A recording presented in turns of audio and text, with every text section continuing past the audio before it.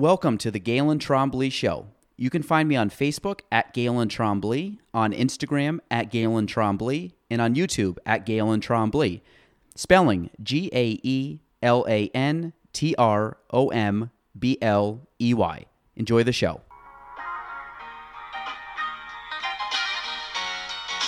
Welcome to the Galen Trombley Show.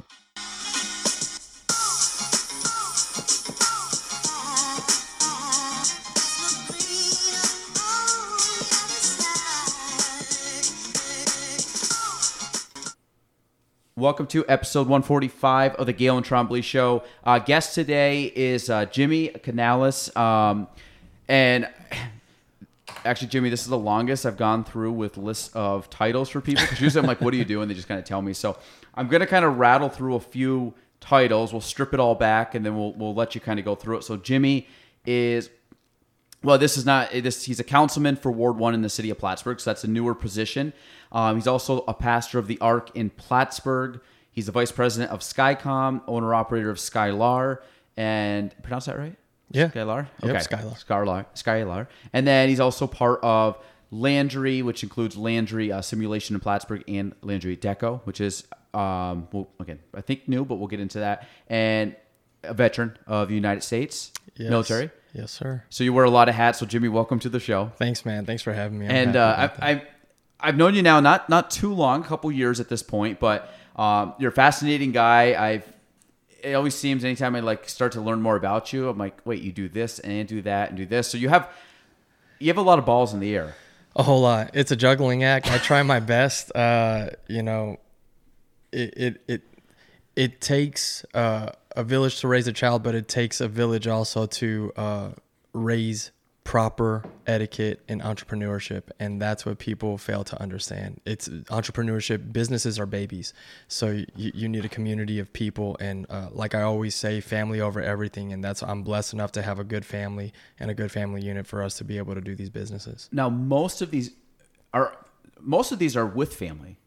Every single one of them are family. Obviously very involved in pretty much everything. Absolutely. Thing, right? I put it right down on almost all of that. And then, so where did you get the background for entrepreneurship? How did that come about? Well, I guess I've always been a rare one since I was young. My mom and dad said I didn't know what the word no meant. And I've just always been so much of a maverick and a trailblazer. And when the rubber meets the road, this desire to always want to do good for all and entrepreneurship really came in the test bed of the Marine Corps.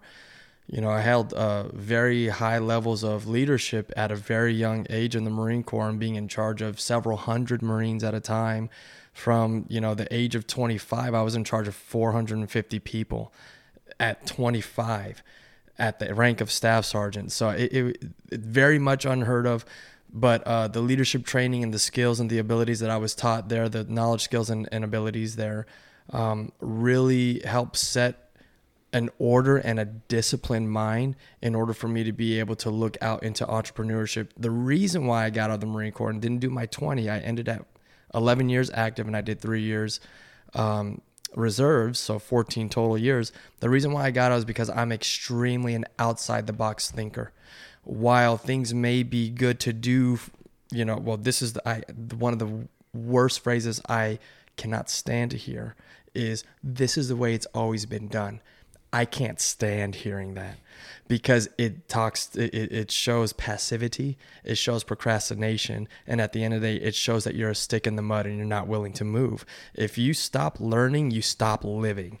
And so I'm the type of person that it's not that I can't stand still. I'm always looking for process improvement. And if we're doing something good, then let's get great. If we're doing something great, then how can we be better of service to the people that we're serving?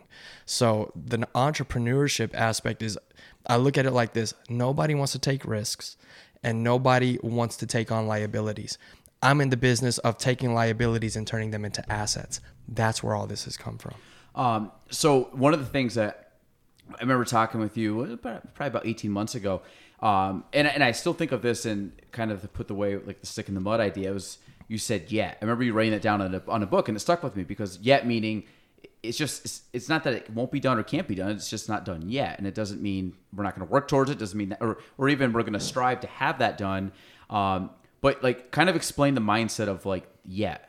Because that's all you wrote on the paper. I mean, I got it as soon as you wrote it. I'm like, it's such a simple 3-letter word, but it had like such a packful, like it literally just punched you in the stomach. Of like, oh yeah. You know, in regard to, I'm just going to use Plattsburgh locally.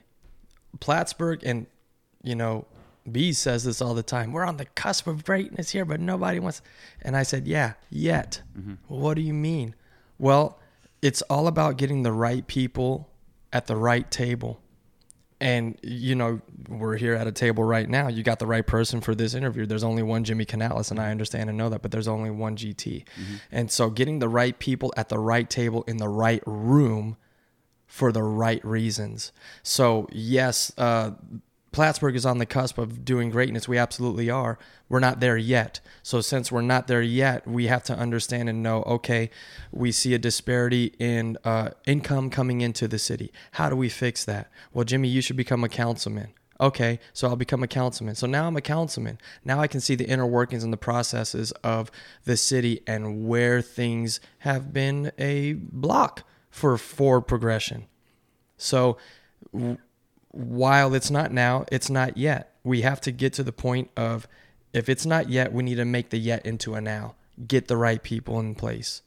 Get the right tools in place. We're stuck in the 70s. We're coming out. I think Plattsburgh's probably, if I had to put a date on it, we're at about like 83 right now. Okay, we're getting there, but we need to get to 2021, about to go into 2022.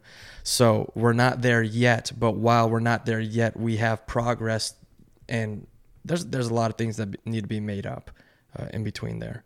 So until we get there, it's always going to be a not yet. It's not a not never though. When you focus on, like, you got business, you have your church, you have your, obviously now the city as a public official. When you look at all that, your goal is always just to be better, like always to improve. Like you said, find the efficiency, because that's a lot of my long-term goals, which I think a lot of them, having known you now, sync up a lot, because a lot of it's the betterment of a lot of people. And for me, I'm very passionate about this area because, I mean, I have never moved around. This is like born, raised, had no desire to move. I just like the area, like the people. I had friends, family. But for my idea and long-term plan, like I write down all the way, like actively write down 30-year plans. Like I go 50. I mean, I'd be 80 something at that point. But when I look at 10, 20, 30-year goals, a lot of it is not like, I rate 1, 3, 5, 10, 20, and 30-year goals. 20 and 30 are like themes. They're ideas. They're big macro ideas that I then strip down to, what can I do today? Yeah. Like that's a huge goal that like would be so overwhelming if you're actually trying to do it. And I know I got a lot of time, I got a lot of people to meet, I got a lot of things to accomplish. But if I strip it back down to, what am I doing today, this week, this month, this afternoon? Am I working towards someone that I know could be in that position, or am I working towards something that at the end of the day, kind of the conversation we had earlier today, it's like, can we, work together and make something really cool that is going to leave a long-term lasting impact, and not just like, hey, let's, it's transactional, or this is something we want to do tomorrow so we can have something, a quick reward. It's like, let's work long-term and really build something. Right. So is that kind of like you with the business, is knowing that I'm never going to accomplish the long-term goals, because the long-term goal is at the end of the day is just to keep getting better. So you try to leave your mark, but at a certain point you're going to pass, and it's like, hey, hopefully it's better today than when I was here or when I started. And you can kind of pick it up and move it down, a generation, and let, our children take care of it, or our grandchildren take care of it, or great-grandchildren. And then you're like, but you're starting that motion. And I know I'll never accomplish it, which is what I want, because I don't want to stop playing the game, So what's your thought on that? Like, well, the reason why I've gone forth into all these different vectors and areas is because I am, you hear the old saying, a jack of all trades, a master of none. I'm a jack of all trades and a master of most. And that's what people don't want to get to. They just want to be hands in everything, spreading their self in 10 different projects. Well, if it's 100%, you'll never get to it, because you're spreading yourself in 10 different projects. You can only allocate 10% of yourself across the board. So I try to stay within threes. Because if I'm going hard in on 3 different things, I could give 33.33333 infinity of myself to those 3 projects. But what I do, and the reason why I focus so heavy in on these different vectors, is I'm not trying to replicate myself and other people. I'm trying to teach them the greatness that they are, and to look at their weaknesses and enhance their strengths by empowering those weaknesses to get them strong in those places. So there's that side. The other side of it, these long-term goals. You know, one of my greatest mentors, Joe Shusko, he's a lieutenant colonel retired from the Marine Corps. The last day of me being in the Marine Corps, he called me into his office and he said, "Get me that binder off the shelf." I got the binder. He said, "What does it say on the side?" And I said, "The obituary of Joseph Shusko." And he said, "Read it." And I'm reading his obituary, and I'm just reading the things, and I see things that he wrote from the very beginning all the way to about the middle were things that have already happened. And then I'm looking at the rest of it and I'm like, well, this is empty. And what he told me was so profound. He said, "I wrote that obituary 20 years ago. My job, my long-term goal is when that is read, that it's not a lie." Wow. Okay? Yeah. So exactly, that's my long-term goal, is to live up to my obituary. That it's hard for me to even get to it. But that's my long-term goal, is wherever I go, the friendless has a friend. Wherever I go, the one that's down and out has someone to lift them up. Where I go, those that need an advocate have an advocate. Wherever I go, those that need a counselor have a counselor. Wherever it's about the common good and doing what Jesus did. And I'm going to throw his name out there. I'm a pastor. I can't help it. But he went about doing good for all people. He was a philanthropist. Poor Jesus that people talk about, I don't know who he is, because the Bible says that he went about doing good, which means philanthropy, money. And so I just tried my best to do and to be exactly what God created me to be. And my focus is to instill that into other people, which is why I go so heavy into entrepreneurship. Now, regarding the long-term goals, I said the obituary, that's my long-term goal. But we are in the day and age now where long-term goals and even thinking past a year, you can't do anymore. Just changes so fast. It changes so fast. So now my aspect is, okay, I'm going to do a 1-week goal. I'm going to do a 1-month goal, and I'm going to do a 1-quarter goal. And that will solidify a little to the left or a little to the right, the trajectory of where I'm going to go in that 1 year. And based off of the outcome, we have something coming up that we're going to be working on together, and we're extremely excited about. But we're going about it on a 1 day by day, 1 week, and 1 month, and 1 quarter. And then once we get to that end, we're going to see more plainly a landscape of where this may go. We can only operate based off of what's right in front of us. It's just having enough light to see the path in front of you 1 step at a time. So while I want to have this huge grand scheme of 30-year goal, 50, so if COVID taught me anything, it's you have to live for today. And so we all have to get outside of that mindset. I can accomplish more GT in 4 hours than what many have been able to do in 4 months. And the reason for that is because our mindset gets wrapped around this 8-hour day that was made during the industrial boom of our nation. I can get more people out. I can get more work done in 8 hours a day with industrial building than office work, whatever. So now we're doing this off of that structure, and it's dead. Like I said, schooling has taken on that route. And industries are still doing that 8-hour workday. I have some people that work for me that after 4 hours, I'm like, you're good to go. I'm not going to pay to babysit you for the next 4. So the entrepreneurship full circle to the why have I gone into these things and what is the goal?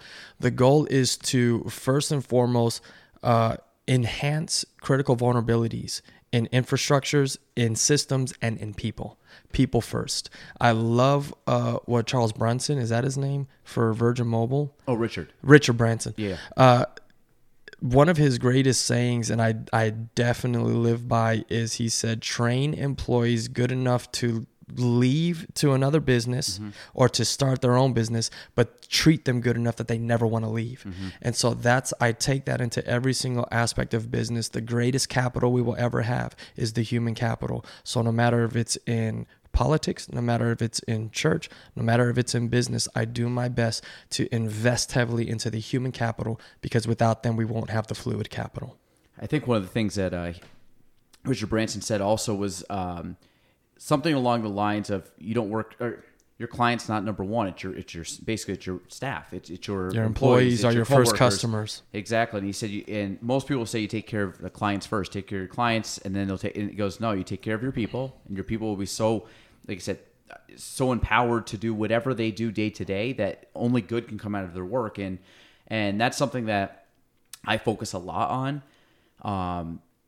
I want to implement it more, but it's stuff that I'm learning, because like when you say leadership, like I've coached in the past, like athletics, and that was a leadership position, and you maybe a captain of a sports team. But then when you get thrown into, like, I would say real life, like, I mean, sports are fun, but it's more of a recreational thing. When you get thrown into real life, we got people that are relying on jobs and relying a lot on my effort to provide opportunity for them. Like, I take a responsibility on that, and to me, it's like I don't want to screw it up. Like, I'm like, how do I learn? Because if they're coming here and putting trust into me, and everybody has self doubts. Like I doubt myself all the time, but I try to push that out really quick and try to remove a doubt and try to replace it with some kind of positive outlook or glass half. I'm a pretty glass half full guy, but there's still times where you're like, man, it's a tough hill to climb. But okay, like you said, let's find that path, or let's find that way that we can work around an obstacle. And it's challenging, but again, it makes you a better person. You know what I mean? Like, it does. The greatest Marine Corps leadership principle that I definitely grasp hold of is knowing yourself and seeking self-improvement. You cannot be a good leader if you don't know where your blind spots are, which means you have to have people in your life that can pull you to the side and give you a correction, a rebuke, or let you know, hey, GT, I can tell that you're tired. Coffee's not going to help this. You need to go home and rest. You haven't eaten today. You need to eat. How much water have you drank today? You need to give your kidneys a break and drink some water.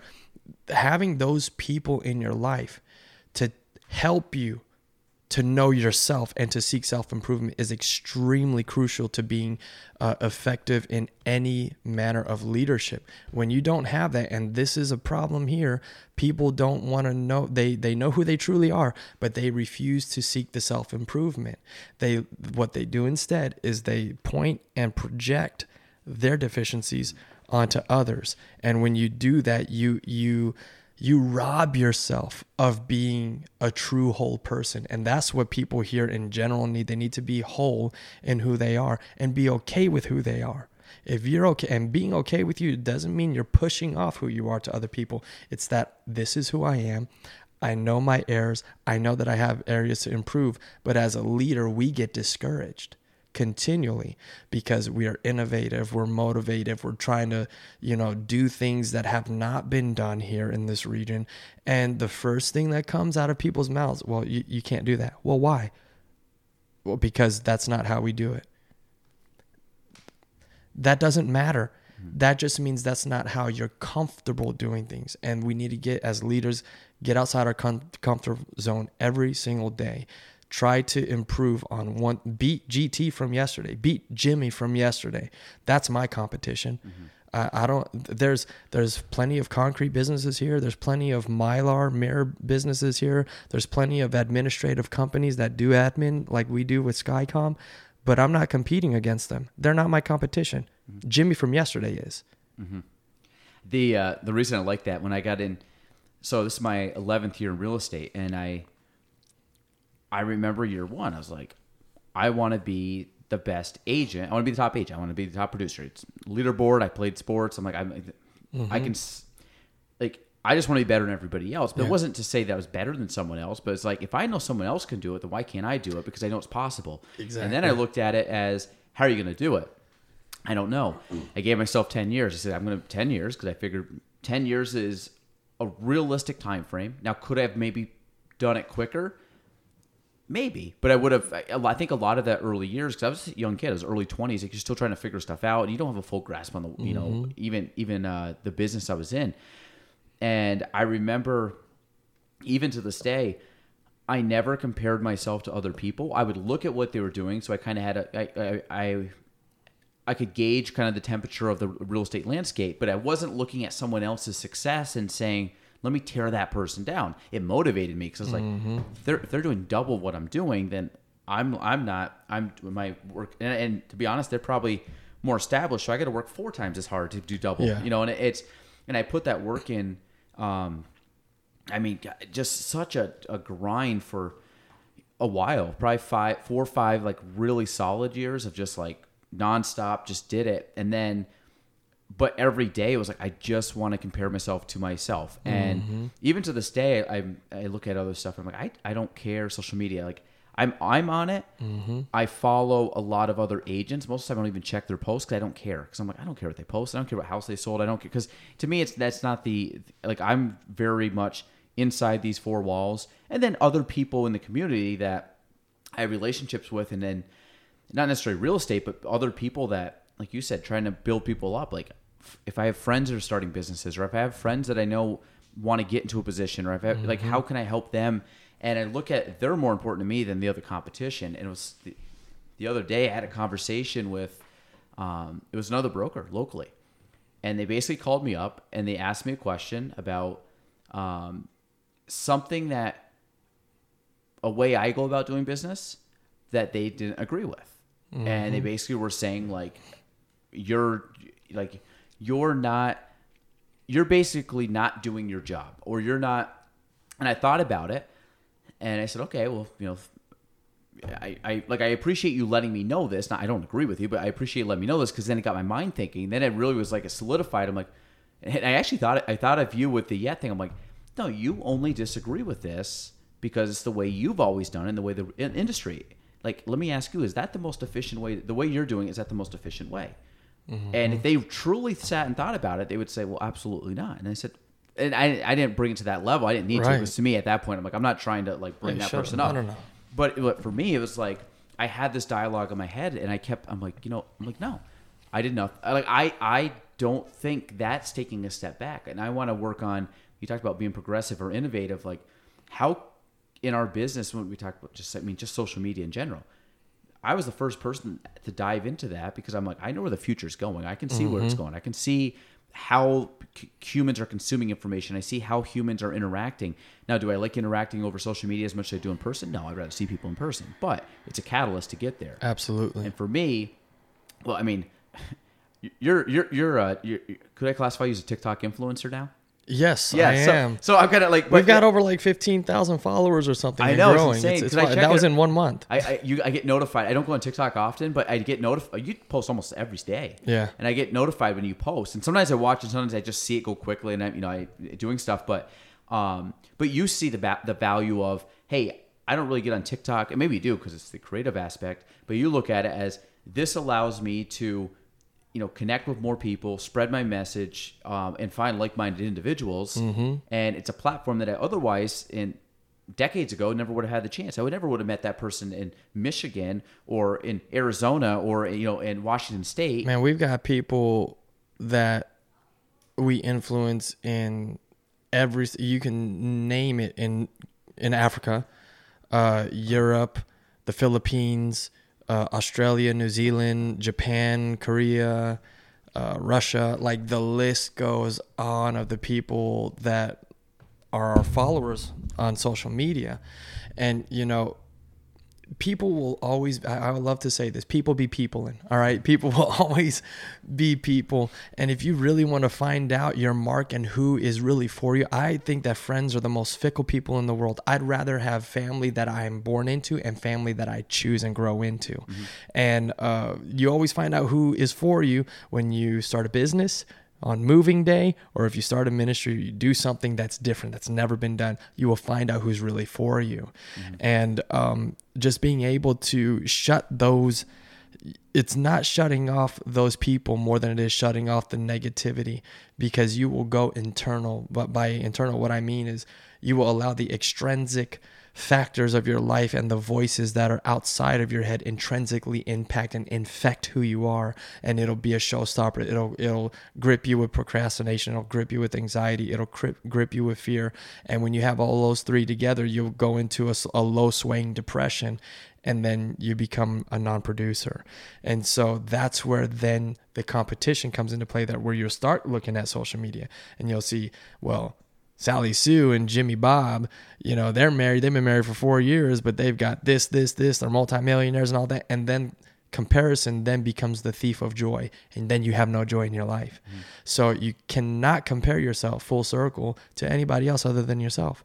You have to just be better one day. In Japan, they call it Kaizen. It's 1% better to at least learn one new thing, perfect one new thing, and to become 1% better than you were the day prior. How do you manage all this in your life? By the grace of God. Like we talk about, like you work in, because I guess the two things is the time wise. You said you work maybe in like a 4-hour block, or do you work? Or you talked about having like daily or weekly goals versus long term. I'm assuming when you say that, meaning you have like a long-term kind of projection of what you want to do, but it's not necessarily defined, but you kind of know the route you want your life to go. Absolutely. But then you don't get overwhelmed that you're not hitting a 3-year goal, because you're like, let me just break it down really, like I know it's like working towards what I want overall in my life, but the fine details you only stretch out maybe 90 days. Say I wanted to be a multimillionaire in 3 years. This is just a whatever. Say someone wanted to be, and I'm not saying me, say someone wanted to be a multimillionaire in 3 years' time.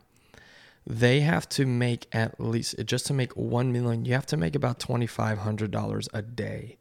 So what are you doing to diversify yourself? So I have to look on a granular daily basis. While I may only have 4 hours, I can tell you right now, with counsel, that's at least 30 hours a week. Yeah. Okay. With pastoring, that never ends. Skyecomm, Skyelar, Landry simulation, Landry deco, I go to sleep and waking up with that. So it's, while certain things may be 4 hours working days for other people, for entrepreneurs, it's not. Mm-hmm. And if you want to be a millionaire or multimillionaire, it's definitely not a 4-hour day. It's a all day, every day, and diversifying and knowing where, okay, if I want to expand my footprint in social media, then I have to go into, and this is what we did with TikToks. The reason why we went viral and exploded, I mean, one of our videos has like over 1 million views. Which one is it? When I'm talking about Peter Pan. I watched that. You were getting into it, yeah. Oh man! And I started reading the comments on that. Oh, dude! And it was like, I call them TikTok theologians. People are going off and saying false propaganda. Oh, you're there was going to hell. Wild, there was some wild stuff on there. I mean, it was like, obviously it's a very passionate subject for a lot of people, but I started reading through, and some people were like great, and some people, and your responses were good to it, but it was like, and I think you have a good sarcastic kind of like humorous kind of undertone, I think, to a lot of seriousness, but then also you do use like a lot of like, I just like, I'm 100% emphatically me. Yeah. And that's what people can't stand, because you're supposed to be a councilman, so why aren't you wearing a suit and tie and all this? And I show up some days. I mean, this is how I like, actually, this is how we I dress similar. You're a better dresser than I am, but we dress basically about the same level of casual. Yeah. It's like business casual for 2021. Yes. All right. But I go in with my snapback hats, and you've been wearing that a lot. I've been wearing my Lakers hat. I don't care what anybody says. I'm not a LeBron fan. I'm a Lakers fan. I've been a Lakers fan when everybody was jocking the Chicago Bulls. Man, back in the day, Magic and Bird, like everybody knows. Anyways, East Coast, West Coast, yeah. Yeah. So I mean, I've got over 100 tattoos. I'm brown in the North Country. Like, let's go, the list goes on and on. You drive a Hellcat. I drive a Hellcat. I've got earrings in both ears. I believe in the Second Amendment. I mean, and I'm always carrying. So Yeah. I'm just such an anomaly, Yeah. and I don't fit in anybody's box, and that is what people cannot stand. And that's what I was saying earlier about just being who you are, who God created you to be. This is it. You're not going to get anything more or less. Typically, when I talk to you about people, I'm like, "Do you know Jimmy?" And they either say yes or no. And so, what does he do? I'm like, "Well, I know he does this and this." And then I said, He's kind of a hard person to describe because you just got to meet him. It's like it's like you just got to meet him. He's a great guy. I just don't really know. There's not like one thing you could really say, well, this is what he does, because he does that at the same level as that. He does the same level, and I think, and what kind of that goes back to your thesis or the idea of like, how do I become a jack of all trades but a master of many? Which I've never heard that, but I love it, and that's how I feel about you. I'm like, I mean, he does all these things, but he does them at I would say a fairly high level, and not just like having the title on his name and being like, I'm just, I sit on the board of something, but I'm not involved. So my actual trade craft is instructional systems design, curriculum development. I'm a learning architect. When I worked for the government outside of the Marine Corps, I was known as a human learning subject matter expert. That is a nice way of saying I'm a people hacker. So I know how to hack into the people, into the granular level of one individual, find out how they learn, and then create learning environments conducive to their pattern of learning. And with that, I've created doctorate level degrees, like doctorates degrees for Regents University in cybersecurity. And I think, people laugh at it, but I don't care. University of Phoenix, I don't care. Yeah. But popular, it's legit. Yeah. So I've created these degrees as an instructional systems designer and all this other stuff, but I don't have a doctorate in education, which is what you're supposed to have to do these doctorate level things, because you're creating learning management systems and using e-learning authoring tools to create environments conducive for the transfer of knowledge. So I take excellence, and I'm an eternal student. So like I said, if you stop learning, you stop living. The very moment you decide that I've learned everything, I've obtained everything, and I've arrived, you've stopped existing at that point. Mm-hmm. And so that's why there is a level of excellence in everything that I do. I do not want to do anything that I know that I won't do well. And that's how you pick and choose what you get into? Yeah. How do you keep yourself accountable, or what metric do you judge yourself by? Have you met my amazing wife? She's fantastic. She works 20 hours a day. I believe it. She works 20 hours a day. She's my metric. She is my blind spot checker. And then I have 3 incredible daughters that are extremely brilliant, and I can't get away with crap around them. I have my stepfather-in-law, Whitney's stepdad. Mm-hmm. He's extremely brilliant, an entrepreneur.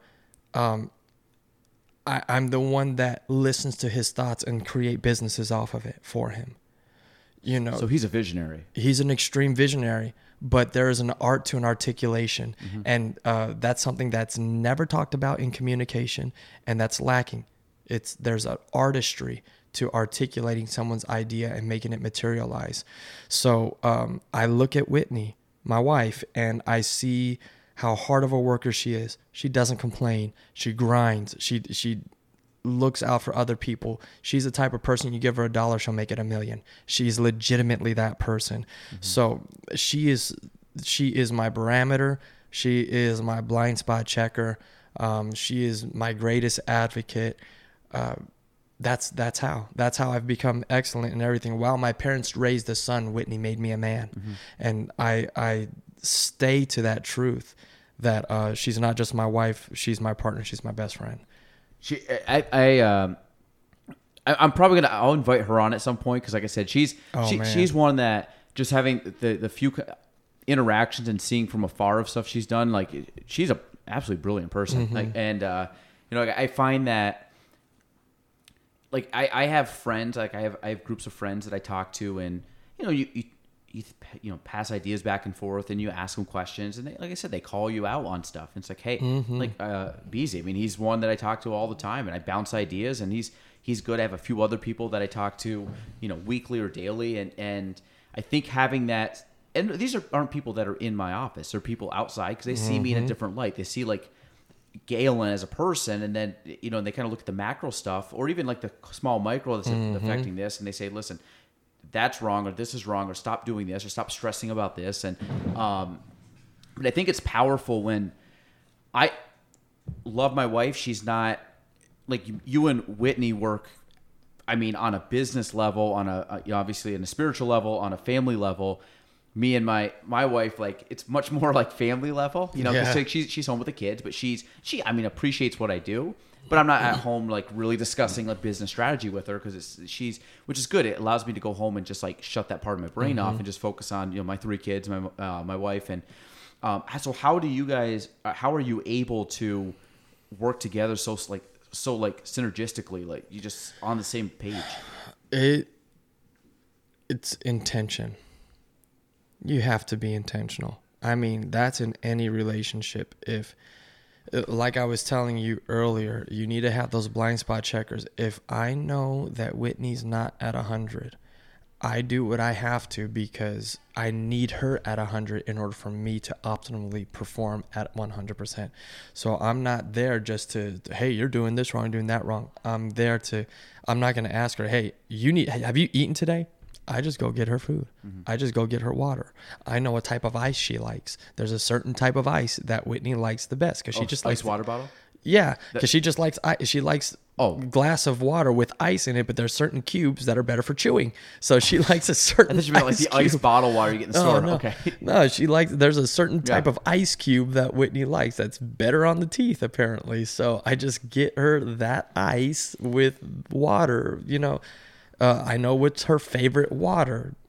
So it's being able to cater to her in the manner that she needs in order to optimally perform.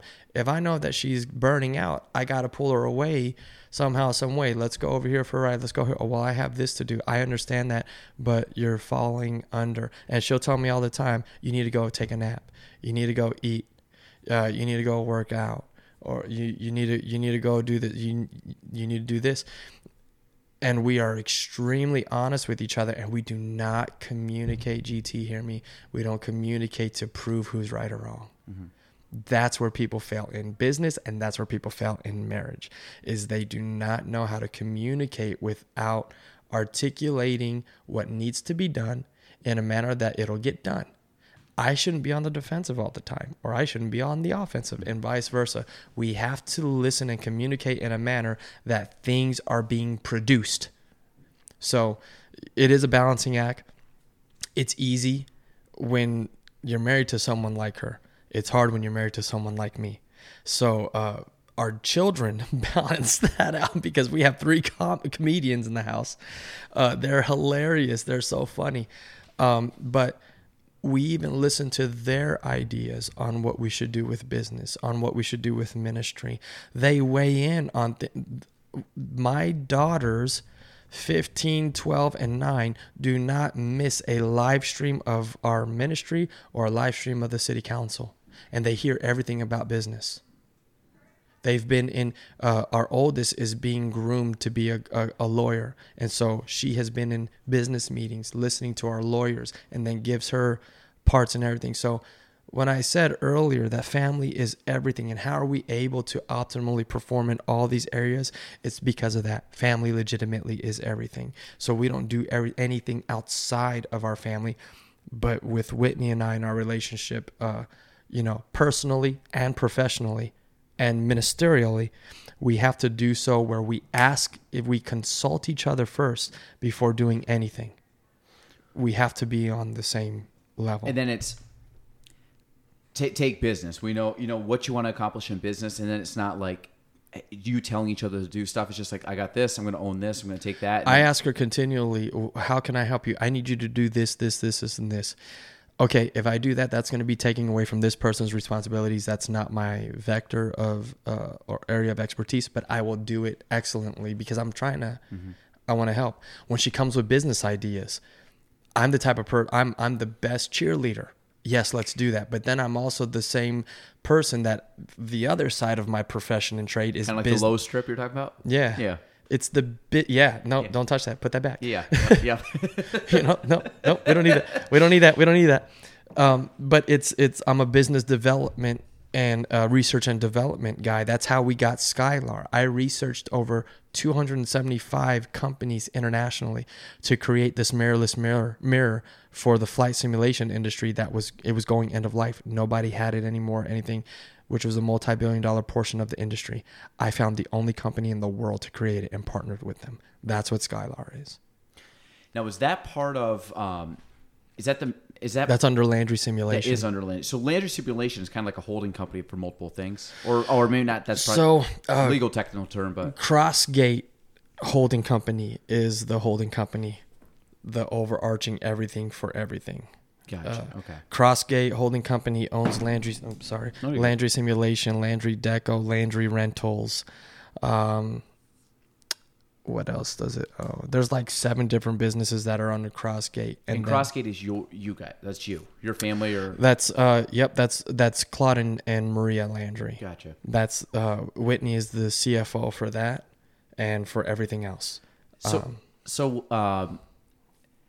the one thing that fascinates me, like, because I know you've spoken about your daughters, but then also the idea of like you just talk about like them learning and them just understanding it. It's like that part, because that's one thing I want to do when my kids get older. It's that I want them to not.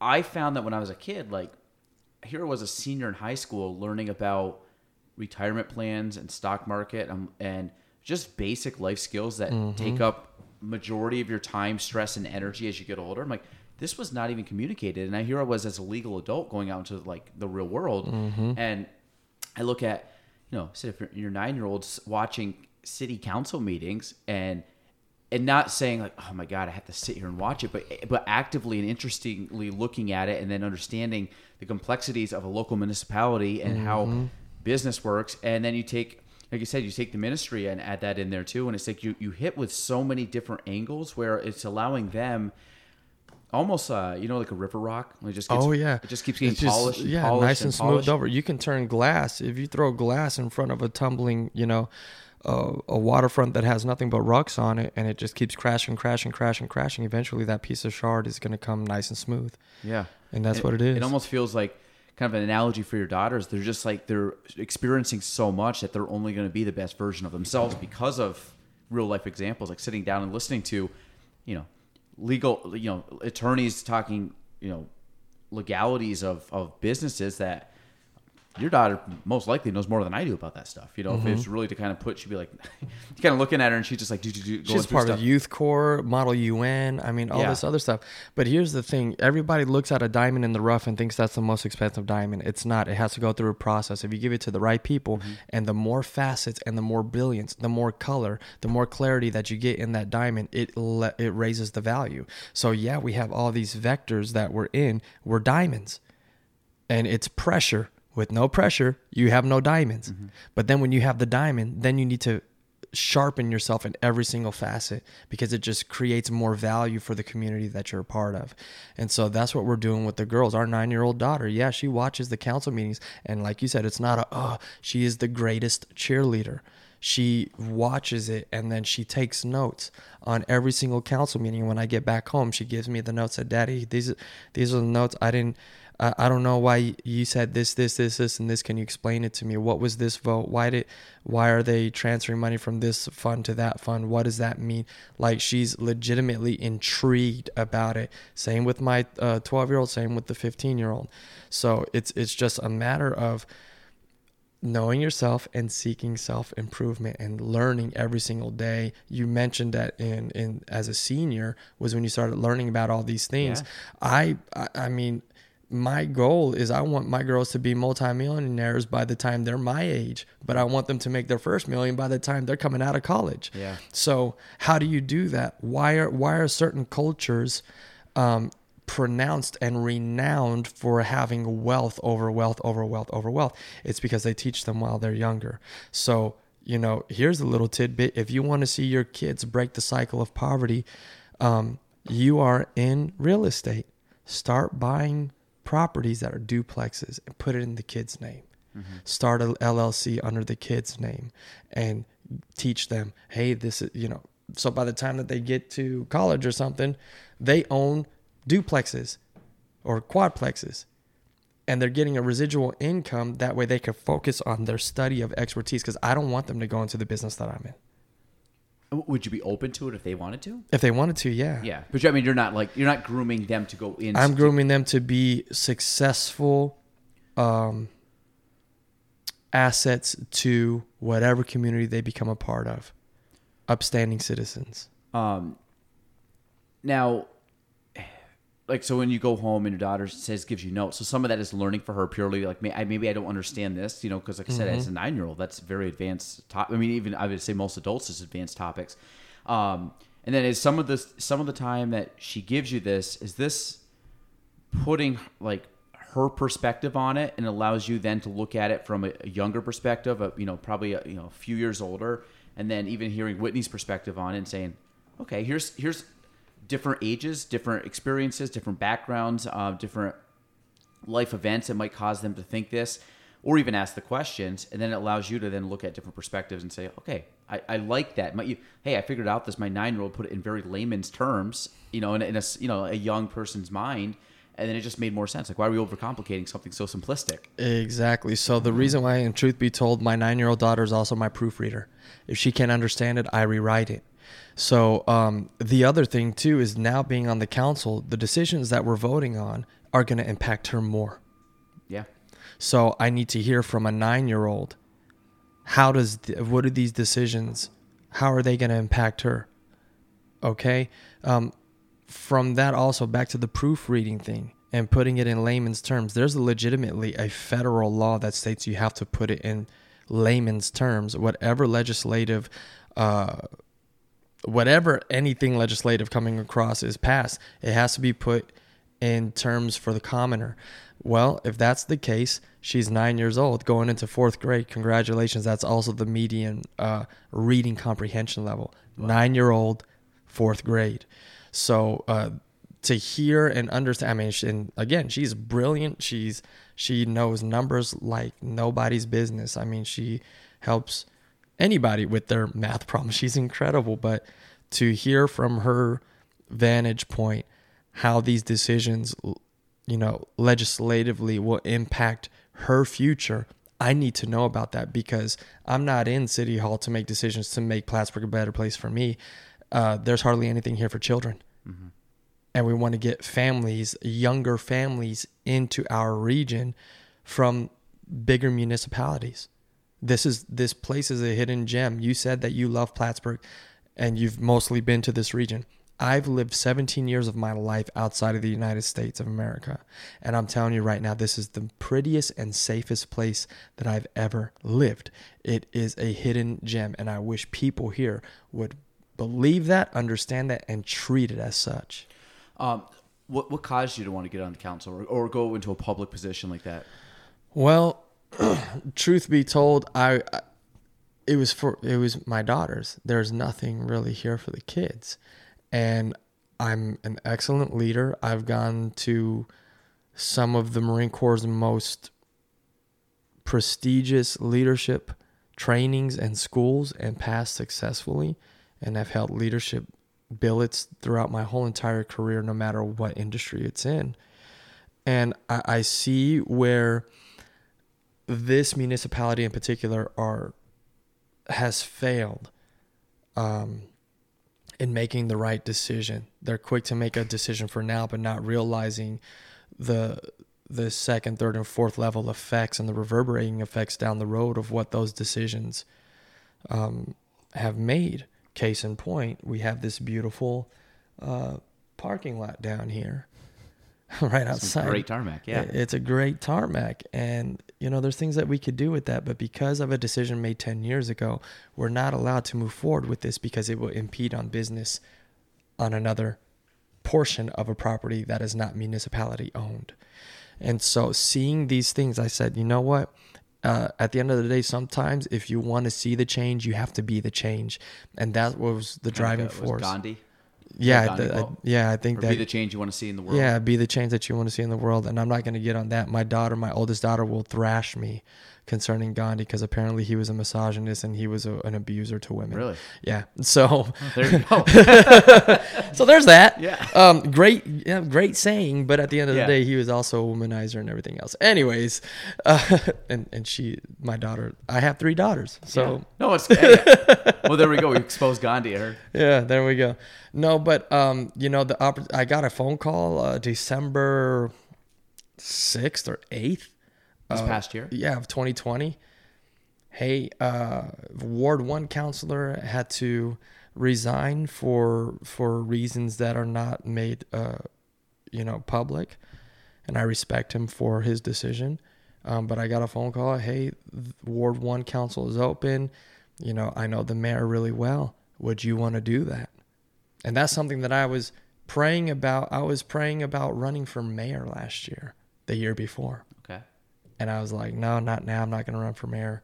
I'm not going to run for mayor in the future. I know that Mayor Rosenquist is the best thing that's happened to Plattsburgh in a very long time.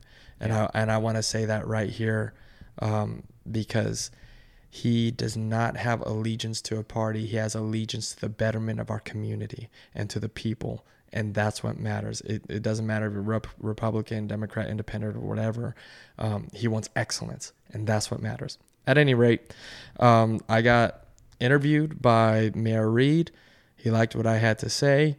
And the next thing you know, I get a phone call a week later. Hey, can you be at the council meeting on Thursday? Bring your family, dress nice. I'm like, okay. So I brought my family, dressed nice. They voted right there. Oh, this is the candidate. Swore you in? Yeah. The next day was when I got sworn in, but they voted right there, put everybody on notice. Like, hey, we're going to vote this guy in the vacant Ward 1 councilor seat. And I won.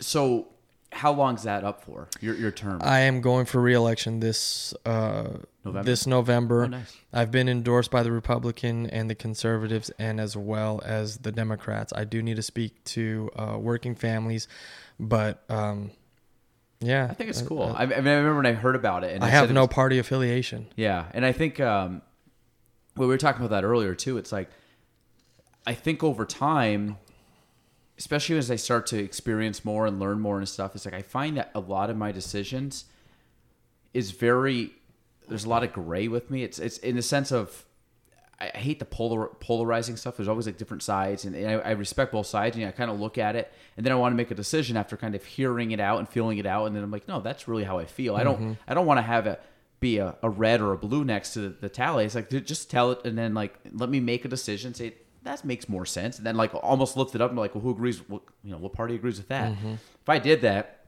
majority would be probably 50-50 down the middle, and I've always, especially local parties, like I look at who's the person, who's the person that's going to be there? What is their, not what they do. I mean, I guess what they do matters because if, they have a position of success or something they've shown that success. But a lot of it is, do I think they're going to, intent's a big thing for me too. Like, are you doing it? And I'm kind of a guider of like the golden rule. Like if I can if I can treat people the way I want to be treated, and I've thought about that a lot of times, like, should I do that? Or if I was to, I'm like, do that. I'm like, wait, if that was done to me, I would not like it. And then I don't do it. And then that's really guided me in a lot of stuff. And I find if I look at the person, I'm like, they might be inexperienced. They might have never had a public office position. They may, but I think knowing their mindset and knowing their intent, or knowing how much, say they love the area, or say how much or what their thought process is, or also their future too. If someone's coming in for a couple of years and knows that I don't really want to be around the area, but I'll do it for a couple of years, versus someone that's like, no, I'm making decisions because I'm going to be living here in 20 years from now. And I want to make sure that, like I said, my kids are, thriving, or our area's thriving for my children, not necessarily for me because we're living in it now. We obviously want to improve it, but now so back to, I kind of wanted to go back to, like, when you make decisions, when you prioritize or triage what has to be done in a day, like, what takes precedence? Is it like the fire that comes, which it could be, or are you very intentional of, I have a lot of things going on, as does Whitney, a lot of things going on, and anybody that runs entrepreneur, like you basically are putting out fires all day long. But are you good about saying, I'm going to push all that aside and focus on this because it needs to be done, because I want it to be done?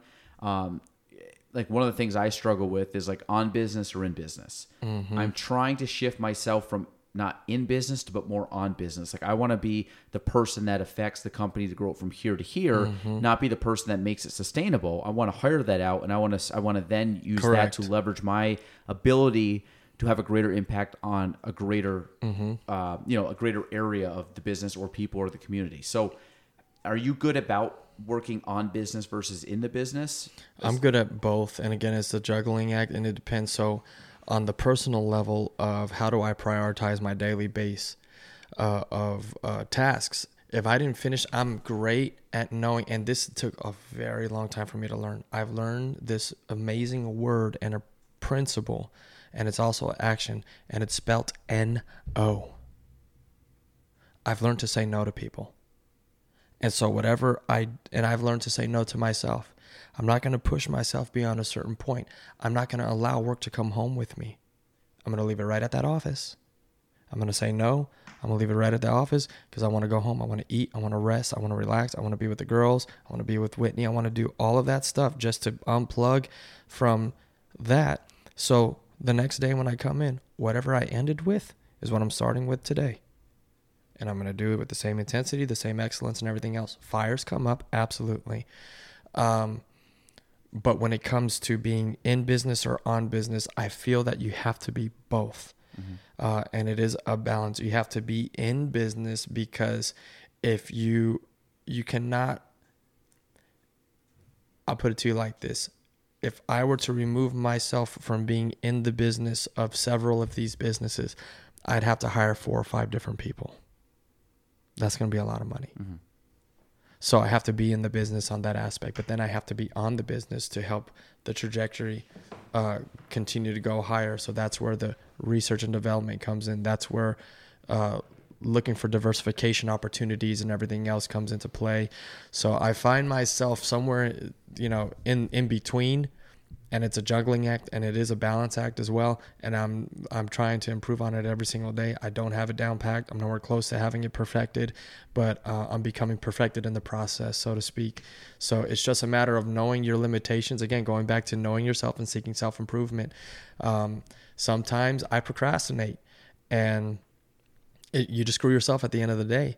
So I try my best not to procrastinate. Perfect example, I started my own clothing line for t-shirts and everything else, and I had enough sales that I was able to white label from this multi-billion-dollar company to then make my own, where I have no out-of-pocket expenses. Is this still going on now? Yes. This is what I'm saying. Like, yes. Describe Jimmy. I'm like, I can kind of, but yeah. Is this legitimate? I say legitimate, but this is like you're actively doing this right now. Right now. Let me pull it up for you real quick. I mean, this is stuff for sale. Yes. I gotta see. I did not know this. Have I seen you wearing some stuff? You might have. Let me see. Come on. Because I would say you're a. Can I call you? I don't want to say flashy. You're not a flashy dresser. You're more. You dress different than most people around here. If I have to dress up, I'll dress up. Yeah. Okay. I've seen. Let me see. You've seen the Giant Slayer. You've seen the Defund the Demonic one, because yes. those are the ones that I wear. Yes. And I have new designs that I'm about to be putting out. Culture changer. Yeah. I'm redoing that shirt. I'm going to be redoing the Carnivore Christianity one. I have another one that's coming out that says, I'm not going to say what it says because I don't want anybody else to steal it. No. But I got a few Keep new your designs. R&D to yourself. Yeah. Yeah. So I actually didn't know that was actually your own company. I saw you wearing them too, and I'm like, well, I must have bought it somewhere. So okay, that's me. Yeah. I love it. It's like, well, I need it and I want it. I'm just gonna start that company. So exactly. So when you break down, when you talk about like R&R or work, do you take like, hey, my evenings, I stop at this time no matter what? Like, do you work on weekends? I personally try to limit my evenings, and I try to put most of my stuff on Tuesday, Wednesday, Thursday, where I'm responsible for people. I guess I'm meeting people, I'm going out and doing stuff. Monday and Fridays, I'm still working, but I try to have a little less. What's it called? I don't want to be accountable to anybody those days as much. And then Saturday, Sunday, I really try to just do family as best I can. How do you break up your week or day? Or do you not need a lot of R&R? Like you kind of. Oh no, I need all the R&R that I can get. It's hard to get that when you have so many responsibilities. Yeah. So Thursdays are. I try my best for Thursdays to be my me days. So like tomorrow I'm going to Albany to go get my hair cut. Nice. Because there's no barbers here that can cut my hair really, really good or how I want it. So I have a friend that is a really good friend of mine who's born and raised in the Bronx. Like a master barber? He has his own barber school and everything in Albany. So I just go to Albany and I'll be there tomorrow. And while I'm there, I'll probably go get some ramen noodles right down the street from Colony Mall, which is an excellent ramen noodle place. It's really authentic. And then I'll come back home. Oh, I got to go to Restaurant Depot to go get some bottles of water and stuff like that. But Thursdays are usually my day of just for me, to really just unplug.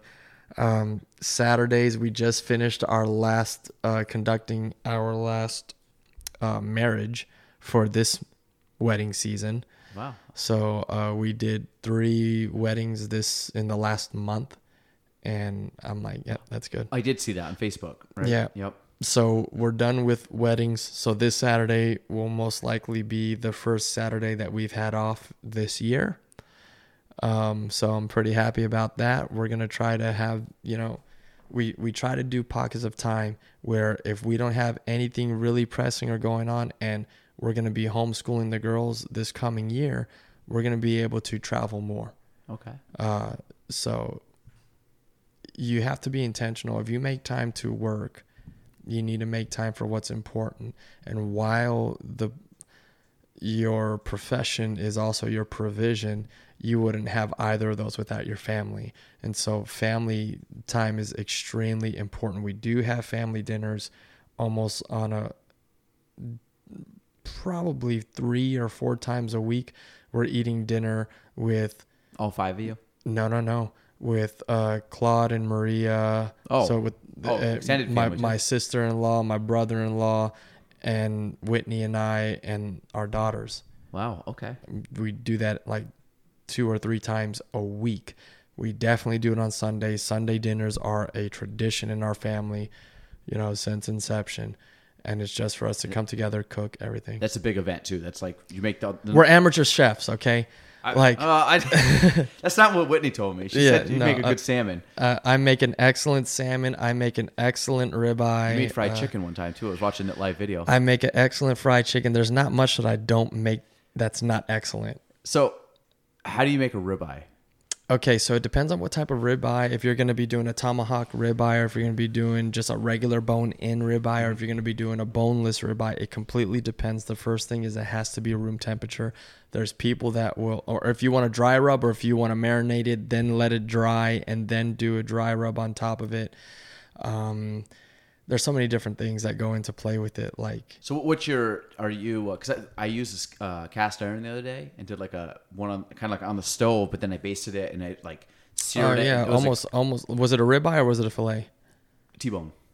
So you have the fillet on one side and you have the strip on the other, the New York strip. So the smaller side is the filet mignon. And what you basically did was a Chateaubriand, which is just butter basting. You could have used rosemary, garlic and everything. Thyme. Yep. So the Chateaubriand. And then what you usually do with that is you sear, and then you put it in the oven and you do a low roast in the oven. Then you bring it back out and you let it rest. So here's the little trick. If you want it rare, you just touch your pinky or yeah. So the thumb pad. Yep. The thumb pad. So that's what you do to find out. And then so this is rare. This is medium rare. I'm sorry. This is medium. This is medium well, and this is well done. What do you take for steak? Medium rare is the only way. Yeah, same. Rare to medium rare. If it's not bloody, I'm not eating it. So if you were to take a ribeye, you would do the cast iron, or do you like? Or I love to do the cast iron. So what I do is I actually use ghee butter. I don't use regular butter. Yep. I do highly ultra clarified ghee butter, and I put it at probably because it has a high smoke point, but you don't want to get it to smoking. You want to get it to probably 375. When you get it to 375, and you're cooking this on what? In the cast oven? iron? No, on the stove. Iron? Okay. On the stove. And this is another thing too. If you're doing it on an electric stove, it cooks differently and uneven. If you're doing it on a gas stove, it cooks completely even and faster. Yeah. So you have to be very. Do you have a gas stove? Right now we have electric. I can't wait to get it gas stove. Yeah. I miss it. So first things first, the steak has to be at room temperature. Okay. Don't take something from marinated and I seasoned it and I pull it out of the fridge and now I'm going to put it on the grill. That's what makes it dry. Okay. Or on the cast iron. That's what makes it dry. So let it come to room temperature. If I'm going to cook a ribeye or something, I bring it out on the morning of and I just let it sit out. Oh, so for hours. Yeah. I'll just put it in my sink basically because the sink keeps the cool of whatever your room temperature is. So when I get home, if I'm going to throw it on the grill or on the cast iron in 2 hours, I then move it from the sink to on the stove on a plate or the counter on a plate. And I just let it get room temperature. Once it's at room temperature, I have a meter, like a thermometer. Yeah. Once it's at room temperature, I look at my thermostat 72. Okay, this is at 72. Then you're going to get that really nice searing. And all I do is salt, pepper, and freshly ground rosemary. That is it. I don't do nothing else. That's all I use. And I'm telling you right now, it is the most incredible steak ever. So when you go, so I gotta try this. That's why, because we just got a bunch of new cast iron pans, and I used to cook it as a kid, but like I would do like eggs. I wasn't doing steak, so now I'm like trying to like up my game a bit. So the ghee butter, when you put it on, you don't put it up to the burners on the high. No, probably you want 7 or 8. You want to put 2/3 high, medium high. Yeah, you'll probably put it at like 6.5. Okay. For gas, put it at like 6.5, and don't let it smoke. But make sure everything's good. And once your steak is at room temperature, you're gonna salt it real quick. And what the salt does, it draws out the wetness. So once you see it draw it out, pat it, resalt it, and put pepper, and then immediately put it on the ghee butter. And then it goes in the ghee butter. How often do you flip it? How many times do you flip it? So you do the 3, 4, 5 rule. 3 minutes on the first side, 4 minutes on the second side. You let it rest for 5 minutes. It's medium rare. Okay, and that's no oven. That's just straight up. That's straight grill or straight cast iron. 3, 4, 5. Gotta remember that. See, I'm gonna actually just re-listen to this. This is like what's the timestamp when Jimmy starts talking about meat? So where'd you learn how to cook? So the first time I cooked, my mom is an excellent cook. I'm Puerto Rican, and she's been teaching me how to cook since I was 10. And then I really learned how to cook once I got married to Whitney. And Claude, my stepfather-in-law, is like when I tell you he's a cook, he's really? He's like chef status. Yeah. So whenever I go over to his house to cook, I have my own like a sous chef kind of. Yeah, I'll be his sous chef. I'm great with sauces. I'm great with marinades. I'm great with pastas and rices and everything else. He's good at everything. Like excellent. Hey, I have an idea. We're gonna make this, and this is what we do. You ask how we balance and everything. We cook often with each other because that's the one thing where our minds just go blank. And we're able to just do it with love and passion and everything else. And you can taste the difference in our food. And so he's the one that taught me a lot of the techniques and things that I know now. And then I just started venturing off into red meats and everything else. But my favorite meat to make is prime rib. And so it's what's phenomenal. Prime rib? What kind of meat is that? Prime rib is the ribs. It's all the rib eyes. But you can have it with the bone in, or you can have it without the bone. I prefer without the bone because it reduces the cook time significantly. So prime rib is a different roast. than a ribeye? Yes. Okay. So a ribeye is essentially the prime rib without the bone, and it's one slice. Wait, the ribeye is the prime rib without the bone? Yeah, the prime rib is just one steak. Gotcha. Okay. It's not the roast. The roast is like, I think it's like eight ribs, okay. essentially, and it's like this big. Yeah. It's huge. So prime rib is your favorite. Mm-hmm. And how do you cook that? That's a secret. Okay.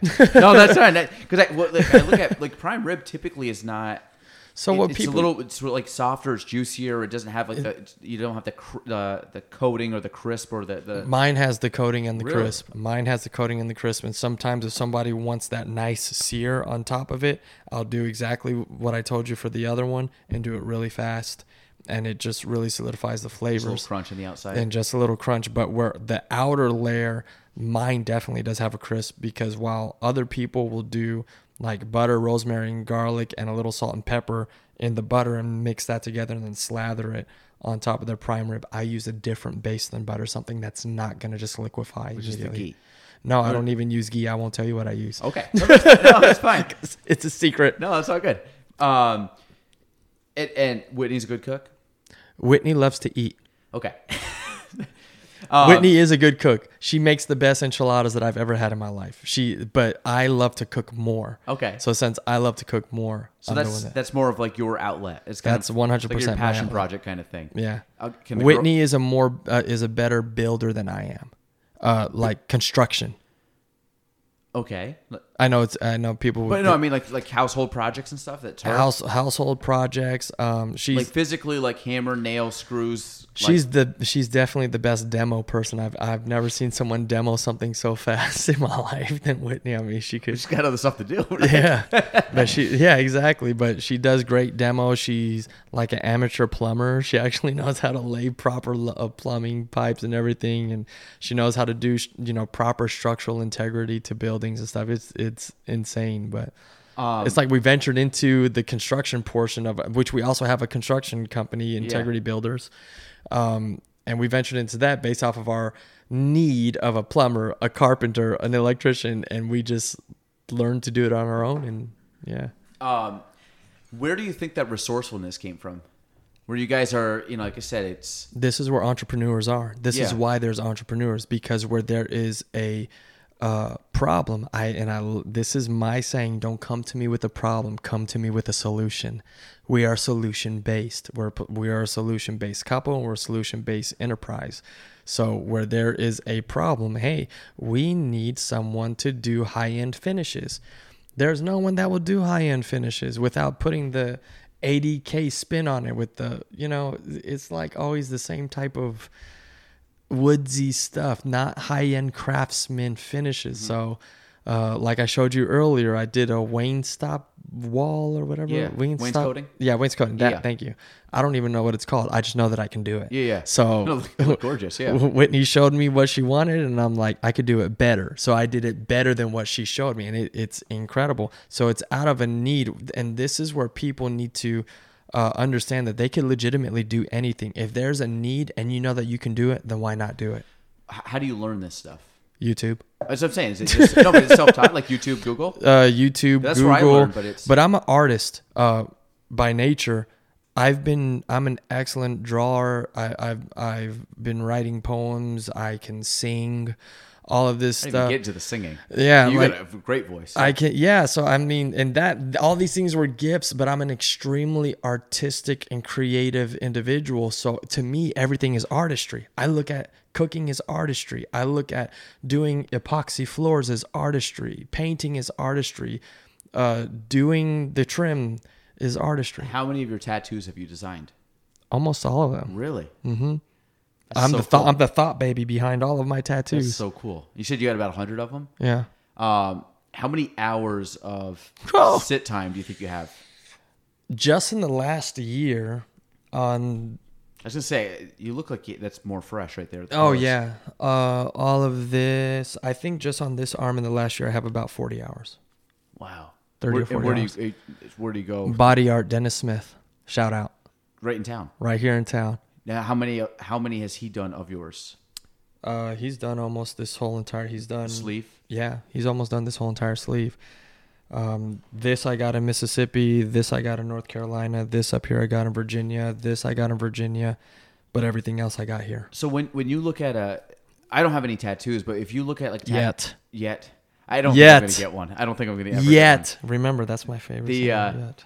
But when you look at tattoos, do you start off like you don't really have the end in mind? It's just more of you start with stuff and then you just blend it in as like life happens and things become meaningful to you. And because I doubt you go get a tattoo just because you think it looks cool. There's got to be probably some type of thing or meaning behind what you want. So the artistry and this whole entire theme on this arm is Whitney's middle name is Skye, Skye. Yep.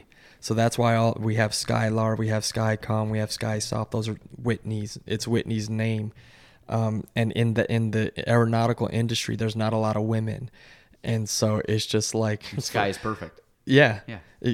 So, but this whole entire arm is dedicated to Whitney. I mean, I've got her name right here.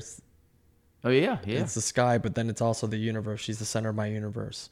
And then this is for the girls. They're delicate, but they're also my arrows. So each one signifies their favorite color. What colors do you have there? I have blue, magenta, and green. And then the Puerto Rican flag. The Puerto Rican flag. I'm Puerto Rican. Is Whitney Puerto Rican? No, Whitney is... Okay, here we go. She is Spaniard, Aztec. So she's Spaniard, Mexican, Black, and Jew. German Jew. Really? Yeah. Wow, that's quite a blend. Yeah. Have you ever done the, was it 23andMe? Oh, yeah. And it all says everything that I just said. She said, Well, when I did it, like, my mom's side of the family is from Ireland. So it almost to the, like, mile marker of where my grandfather grew up, which was insane because it was just, I mean, of course, he's since passed, but he'd be almost 100. So, like, you look at, like, that lineage, it kept breaking down, like, directly where he was from. And it's so cool. I have Norwegian in me, which is weird. Wow. I don't know where that came from, but yeah. I mean, it's just kind of funny when you actually break it down of like what you are. It's French, it's Irish, it's English, and it's Norwegian. So yeah, you got a little bit of Viking in you. Yeah. So maybe that's where I grow grow a good beard. So now, do you have a lot of time in your life to create time? Like I say creative, I was listening to another podcast and I listen to Joe Rogan podcast quite often, and Neil deGrasse Tyson. Do you know the astrophysicist? He's awesome. Yeah, he's a fantastic guy and brilliant. And one of the things that really hit me, and actually like screen recorded him saying it, like to kind of go back to. But he goes, the problem is people don't create and don't make time to create. And he goes, if you make time to create, then you don't get everything done. But it goes, that's fine because you need time to challenge yourself. And yours might be cooking, but do you have time just to? And this is where I struggle at, and I think it will get better as my kids get a little older because right now there's a lot of they're young but trying to get that time where I can just do and I can learn because I find the last probably 2 years my learning has gone down, meaning I haven't taken the time to learn like I used to. I like to read, I like to watch a lot of videos, I just like to take information in, and I haven't had the chance to do that, and I want to get back to like getting into that. But do you find time in your day, in your week, to just create? And create can be a bunch of different stuff. I mean, I try my best on a daily basis to create something, whether I'm doing graphic design, whether I'm finishing up one of the 5 books that I have not finished writing, but they're probably all going to be released at the same time because I've got all of them almost. Same theme? No. Totally different books, non-related. Completely. Okay. Completely. I need to do a better job of creating time. I need to make time for creative time, but I live my life in a manner of everything. I have to look at everything as creativity. Everything that I do, like I said, I'm an artist, so I look at every problem and everything as creating solutions. So I do my best to create something, and then I hand it off to someone that's a subject matter expert in it for them to make it, the fine tuning and touches. You're good at that delegation part. Absolutely. I need to become better at delegating to people, but yeah. I I mean, you must delegate quite a bit with everything run. I mean, you don't run all the. This is what we've run into. We do run all of that, and this is what we've run into. And I was just telling my dad this today. Sometimes you just have to do it yourself, because the paid help that you pay for gets it halfway done, because they don't have the same passion, the same drive as you to take on the vision that you have.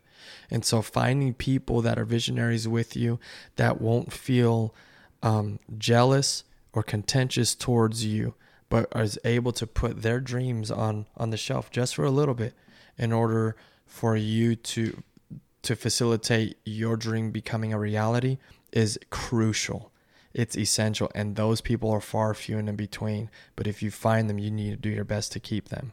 So we manage and drive and do a vast majority of this. Now we're at the point where we're trying to bring in people that can unbiasedly and unapologetically take on the things that we are creating to see it to a successive end. But it's very hard. It's very hard because jealousy gets in the way. There's just a lot of different things. How did you, like you said, at the age of 25, you were head of hundreds of military men and women. Like, how do you get to that position? Like, what do you think was the rise to, how old are you? 37. 37. Yeah. So, having done a lot and having managed a lot and had the leadership capabilities, and I would still, deem you a young professional. Mm-hmm. So when you look at all this stuff, it's like, how do you think you had such a quick rise into some of those positions that probably someone 10 years, probably someone your age right now would be doing that, not someone at 25? So, one, hunger. Learning from others' experiences and from their triumphs. Initiative. Dedication, and a can-do attitude, positive mental attitude. That's what was able to make me, I was able to take everything that I've ever wanted to do and put it on the shelf for others to be successful. That's in personal life, professional life, military, politics, ministry. It's legitimately, I've used that and I've been so well at it that people, like I said, I'm an idea creative, and I just get these creative ideas out of nowhere, but then I pass it on to the right people, because while it may be my idea, I don't have the finances, or had the finances at the time, to see it come to fruition. So being able to give that idea and being okay to give that idea to someone else for them to be successful, because they have the resources to see it to completion. So you cannot be competitive towards others at all. So this is still like beat Jimmy from yesterday. Just better. Like, I'm not the biggest driver. Everybody needs just enough of FU fuel in their tank to push them, but for me, it's been, while that may have been my heart intention initially, was, you say that I can't do that? Well, in my last name, it's Canales, so the word can is in there, but also anal is in there, and I'm very much a very meticulous individual. So I would take that, I can't do that, and then I would use that to prove others wrong instead of just trying to improve myself. So that has since gone, and I just take initiative. Are you a perfectionist? No. Okay. Perfection is never attainable. I'm an excellent person. Yeah, and there's a book I had, and it had to do with another topic, but the book was called Pursuit of Excellence. And because the same thing, it's like you can't obtain perfection, but you can pursue excellence every day. Every day. And it makes more sense because you can still, excellence has leeway to be not perfect, but you're pretty damn close to being, the best of your ability, given the circumstances and the resources allocated for that project, is excellence. Now, what happened, and I'm going to use working out again for an example. Say you go and you lift weights, and like Jimmy's like, hey, I can squat X. And then maybe you go into the gym and say, you know what? I'm tired. I haven't ate. I haven't had to drink water. I've had a lot on my mind. And I know today I'm only going to hit X minus 15%. Are you someone that would look at that and say, you know what? My excellence today is 85% of my all-time best. But for today, knowing that I'm not fully there, I'm at least going to make sure I give the 85%. I would get a good spotter and put 5 more pounds on my personal best and do it one time and then do drop sets from there. So you're just that one where it's like that doesn't, because I've thought about that. Like if there's days where I just feel like tired, lethargic, like there's just like I'm just off. It's just not like to me. I take anything that would require a lot of effort, a lot of brain power, a lot of strategic thinking, and maybe that's like, okay, I'm going to do something that I can do that's maybe not as I want to say challenging, but it's not going to take as much energy for myself today because I don't think I have it in the tank today. But then I want to like get past it. So I'm not punting the day, but I'm just going to get what I can today, knowing that come back tomorrow a little better and then work on it. No, I'd rather be more sore tomorrow than regretful tomorrow. Okay. So I'll work towards the soreness. And, I've trained several professional fighters, whether it's in the UFC or in Glory Kickboxing and everything. And when I have trained them, I've gotten the best workouts out of them on those exact days where whether they're battling the flu, whether they were, had upper respiratory infections or whatever. I got the best out of them on those days. So talk about that. So the fight for your fighting background, I say fighting, martial arts or jiu-jitsu. Is it jiu-jitsu? I have Brazilian jiu-jitsu and Muay Thai. I'm a Muay Thai crew, which is a Muay Thai master, so to speak. That's what I'm saying. This is I have three world champions underneath my belt. One of them I took, having never done Muay Thai in 3 months, made him a world champ. He was 17 years old. Took him to the Worlds for WKA. Where did this start out? I started doing Muay Thai back in 2004, my first deployment to Afghanistan. There was a Thai American that was a lieutenant in the Marine Corps, and I was a PFC, and I saw him hitting the bag over there, and I said, can you teach me this? Can you teach me Muay Thai? He's like, yeah, I'll teach you. So he taught me Muay Thai, and I've been doing it ever since. You're still actively doing it today? I'm still actively doing it today. Really? Yeah. Where do you locally? Is it? I go wherever anybody wants to learn. I mean, because I've been. Do you have in your garage? Do you have a setup or your basement, or do you go? So I had a gym when I was in DC, and I still have all the gym equipment. I had a really nice gym in DC. So I still train Muay Thai. I still teach it. Just not a lot of people know that I do it. Well, I see you post every once in a while. Like I saw a couple times where you'd be some guys like you say posing, but you're just taking a picture together. Yeah.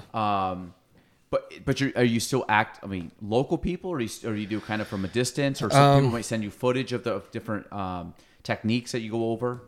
So I'm the one that actually sends the techniques to people to go over because I have several, I'm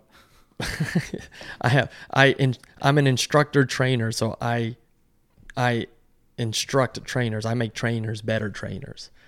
So there's I'm also a USA boxing coach certified for the USA boxing team. So you box too? Yeah. Where I grew up, Fort Huachuca is where the All Army boxing team trains. Really? Yeah. So I box, I do Brazilian Jiu-Jitsu, I do Muay Thai. I've done Krav Maga, I've done Budo Taijitsu, which is legitimate ninjutsu. The list goes on and on and on. So what age did you get into? 2004 was Muay Thai. 2004 was Muay Thai, but I had been doing boxing and Taekwondo since I was like 8. Really? Was that parents involved or siblings or any cousins? Or? My mom and dad let me get to my yellow belt, and then we moved because we were moving around nonstop. But my mom had a coworker who was a legitimate ninja. He was like a legitimate third degree black belt in Budo Taijitsu, and he would teach me every now and then stuff, and then I would just watch movies and mimic it, and just like every kid wanted to be like Bruce Lee movie or something. Yeah. And then when I got into high school, when we moved back to Arizona, I started more heavily going to the gym and training under Mr. Figueroa, who was Mark Figueroa, my good friend. Mark, growing up, his father was the boxing coach over for the All Army boxing team, and I don't know if he still is or not. But I would train with them, and I would just hit the bag and do focus mitts and everything. And that just continued on until I joined the Marine Corps. In the Marine Corps, you have a Marine Corps martial arts program, which is hand-to-hand combatives. And I got so good at that I ended my career teaching hand-to-hand combatives to DIA, CIA, FBI, MARSOC, which is Marine Special Operations, to Navy SEALs, you name it. But you're out of that now. I still teach them. You still, yeah, really? Yeah, I still have guys that are in all of those 3-letter agencies that I still teach and train. I've done the Northern Capital Region SWAT Association. I've trained them for DC SWAT. I've trained the Marine, the president's security. Secret Service, you mean? No, the Marine Corps. Oh, okay. So he has his own SWAT team. I've trained the Marine Corps SWAT team. I've trained. Wait, the President of the United States has his own SWAT team? Yeah.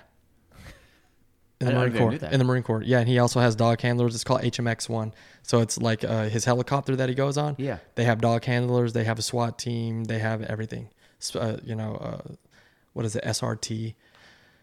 Oh my God. Yeah. So I've trained them. I've trained federal police at Dahlgren in Virginia, which they're in charge of watching over the Asymmetrical Warfare Training Center. So when you're training these people, I mean, you're still a young guy doing this, so there must be a lot of people that are over your age, younger than you, like a mixture. Oh yeah, it's still there's that leadership, like you just something you have. Mm-hmm. Do you know he's written some books? I've listened to him, but Jocko Willink. Absolutely. Because Jocko was Navy SEAL. He was a Navy SEAL. So like a dichotomy of leadership and extreme ownership, and those books. So I find, and I've never like taken any like leadership from you, but just seeing like how you've done stuff and how you carry yourself and speak and articulate stuff, knowing that if it was focus on, hey, Galen, I'm going to get you better, it'd be more like focus. And I look at like Jocko, he's just very straightforward. 100%. And kind of what you said, the same mindset of like, if I just feel I'm like at 80% today, then I just try to hit 80% today.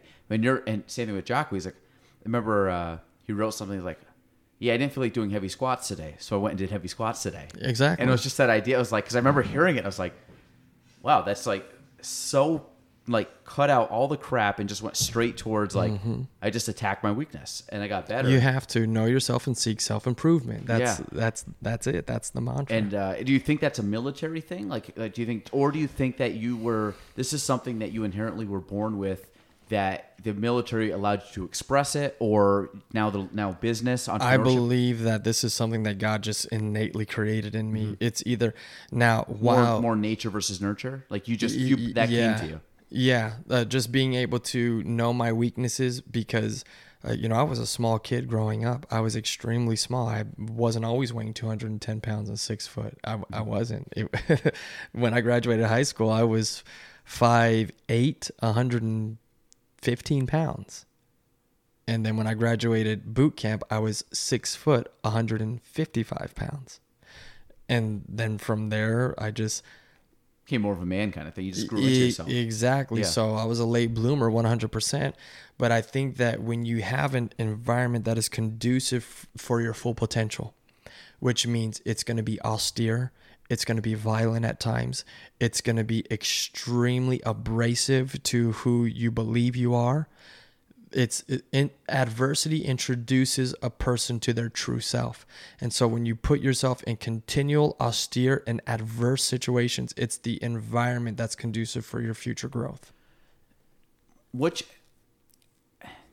had this conversation with a friend of mine this morning, and he was talking about, he's involved with like youth sports, and he said, coaching youth sports, he goes, and he kind of has the mindset, he's a more intense guy than me, but he goes, if your kid strikes out and has an error in the field and, whatever, he goes, you don't tell them it was a good game. Or if they lost, you don't tell them the truth. Yeah, he goes, and that's the problem. He goes, these kids, like when I said the two best sports coaches I ever had, there was a soccer coach and a basketball coach. Both of them knew the game, but there's a lot of people that know the game. They were able to articulate it, and they were able to call it the crap. But it's like, if we were underperforming, our soccer coach, who at the one I'm referencing, has the New York State record for state championships in soccer. We had 0 state championships in 2004. We won our first in 2004, and between then and now, I think we have 9 or 10. And majority of the other years, we're in the finals or semifinals. And people always say, well, they always win. They always win. I said, I look at sports teams that win a lot. I look at the Patriots. I look at all these teams that have won and people hate. And I said, you can hate any of these people. But I said, at some point, like you said, you're not a LeBron James fan. But I would still appreciate that LeBron James still has it in him to get to the finals. He had a string of like played in the finals every year. He's a great strategist and tactician. Yeah, but you can at least appreciate the mentality of like, I'm just going to be the best, kind of like a Michael Jordan, kind of like a Tiger Woods, kind of like Tiger Woods. I think is one of the most incredible ones at it. You look at some of the stats that he had, like nobody's even come close to that because that guy just refused to lose. Telling like the sports coaches of they were on you, they made you work harder than you ever could. They said they got the most out of you. And I remember the basketball coach that I had, we went in, we were terrible. Our school was not a basketball school. We were basically 1 point away from going. If you look at everything that shook out, we could have potentially played in the state championship that year in basketball for a team that has never even like made it to like the semifinals of our local league. You know what I mean? And that was in a year to the point where we're all like, yeah, well, this is our school. We're not a basketball school. And all of a sudden we got like midway through the season, we're like, we're a basketball school. Like we're a basketball team. And it was that 1 year. He came. Coach was like, I don't know if you've ever seen The Legend of Bagger Vance, the golf movie, but basically Will Smith came in 1 year, did a change, and then left, and the whole program died back out. It was that one. Like to me, we had the players, but you had the leader. Yeah. So I mean, when it comes to like how do you lead from that? Like I said, you tell the kids the truth. Like it's like, no, you didn't. You struck out twice. You overthrew first base, and they scored a run. I'll tell you like this. When we first had our first daughter, we would talk baby talk to her. Mm-hmm. And then this older Puerto Rican man that was a family friend pulled me to the side one day, said, if you want to raise a baby, keep talking to her like a baby. If you want to raise a good adult, start speaking to her like an adult. And that stuck with me. You speak to people honestly, honorably, and integrity. So if it was not your best game and I know what your potential is, I'm going to let you know. You have a lot of different things. You got some soul searching to do. What were the factors that were impacting your ability to be your best for today? Because I've seen your best and I've seen your worst, and you were teetering in between. So just being able to be honest with people, for them to own, hey, I let this get into my head, and it's a mind game. It's no matter what you do, you're playing mental chess. The battlefield is the mind. Mm-hmm. And if you can get outside of your mind, and what I try to do is I try to hack people's minds by saying, oh, you did a good job. However, you got to give them a praise sandwich. Good job. You sucked at this, but at the end of the day, you still improved. Find the silver lining. But, a lot of people, there's a lot of coaches that only know how to grind people down. And then there's other people and coaches that only know how to lift people up. You need to learn how to grind people down and build them back up. And so that's where I differ, and that's my leadership style. Is I don't make people do anything that I have not done or that I wouldn't be able to do. What about this is another thing. If you know they have potential, but they have to want to do it too, right? Mm-hmm. So it's take your daughter for an example. If you're like, she wants to go into law. She wants to be an attorney. If you were to push that, but if you were to try to do stuff to mold her to that, and she said, I really don't like that legal stuff, would you at that point just say that's fine, but you want to be whatever she has interest in, just be the best of that, not necessarily. So it's kind of the same example like sports. Are like, well, I really don't care if I win the game. Like, then would you push it to say you should win the game? Or is it more at that point the life lesson of like, I don't care if you want to win the game, but you should still be your best. And if your best isn't going to win the game, but your best is going to at least make you a better asset to the team. I'll tell you why losing is the best thing that could ever happen to kids. Because if you teach them how to lose, they know how to rebound and become resilient. Mm-hmm. If you have a championship team and a championship program and all they know how to do is be a champion, you're creating a narcissistic, entitled person. So you have to learn from the failure and experience is the thing that you needed the moment after you gained it, know? So you have to learn how to improve from your failures. Failure to me is not a failure. The failure is not learning or seeing the silver lining in the test and where you can improve and everything. So what I try to teach the girls, what I try to teach other people is it doesn't matter what you're doing, do it to the best of your ability. No matter what it is, no matter what industry it is, I know that at the end of the day, if I wanted to go into the industry of shoveling poop, I'm going to make my poop shoveling company the best one. Why? Because I'm going to give it the best of my ability, and I'm going to research and dive into it and look at how to personally develop myself in a manner that's going to be successful for other people. So it's, again, it just full circle goes back to knowing yourself and seeking self-improvement. Last thing for you, Jimmy, before we wrap it up here. Yeah. What's your I don't want to say hope, because that's not your style. What is the future of Plattsburgh, the North Country? What's it look like to you? Think Church Street, but better. And Church Street being Burlington. Burlington. Think Church Street, but better. I said the very first time that I sat down with Aaron, I said Plattsburgh by the end of this, by 2 years' time, will be in the top 10 of financially wealthy places in New York. And guess what? It did. And then I said, watch, Plattsburgh is going to be probably in the top 20 or the top 10 of cities to move to in the United States. Guess what we just placed? 10? 10. I'm excited. Like I said, I think a lot of it is people. It's intent. It's bringing new ideas. It's progressing. It's evolving. It's being better. And I said that's something that is the first time I met you, the first time I met Whitney.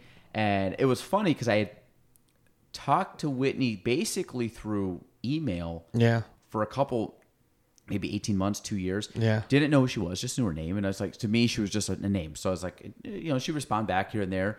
And then you had responded to me, or you had reached out a couple years ago to me, and that's the first time I met you guys. But then it was just something different. I was like, you just like, something just vibed. And I was like, I like these people. It was kind of like when I first met Aaron. I was like, we just connect. And there's a few other friends. And I'm like, I just really like that person. And I think a lot of it is I get energy from you. I get excitement, or even validation of kind of like, I'm not the only crazy one that thinks this. Like, these people actually think it and are doing it and are walking the walk, and again, want to express it out to more people and say, listen, like, we have a good thing here. We have the opportunities there to take, and we just have to step on the gas, and we got to step on the nobody wants to do. Yeah.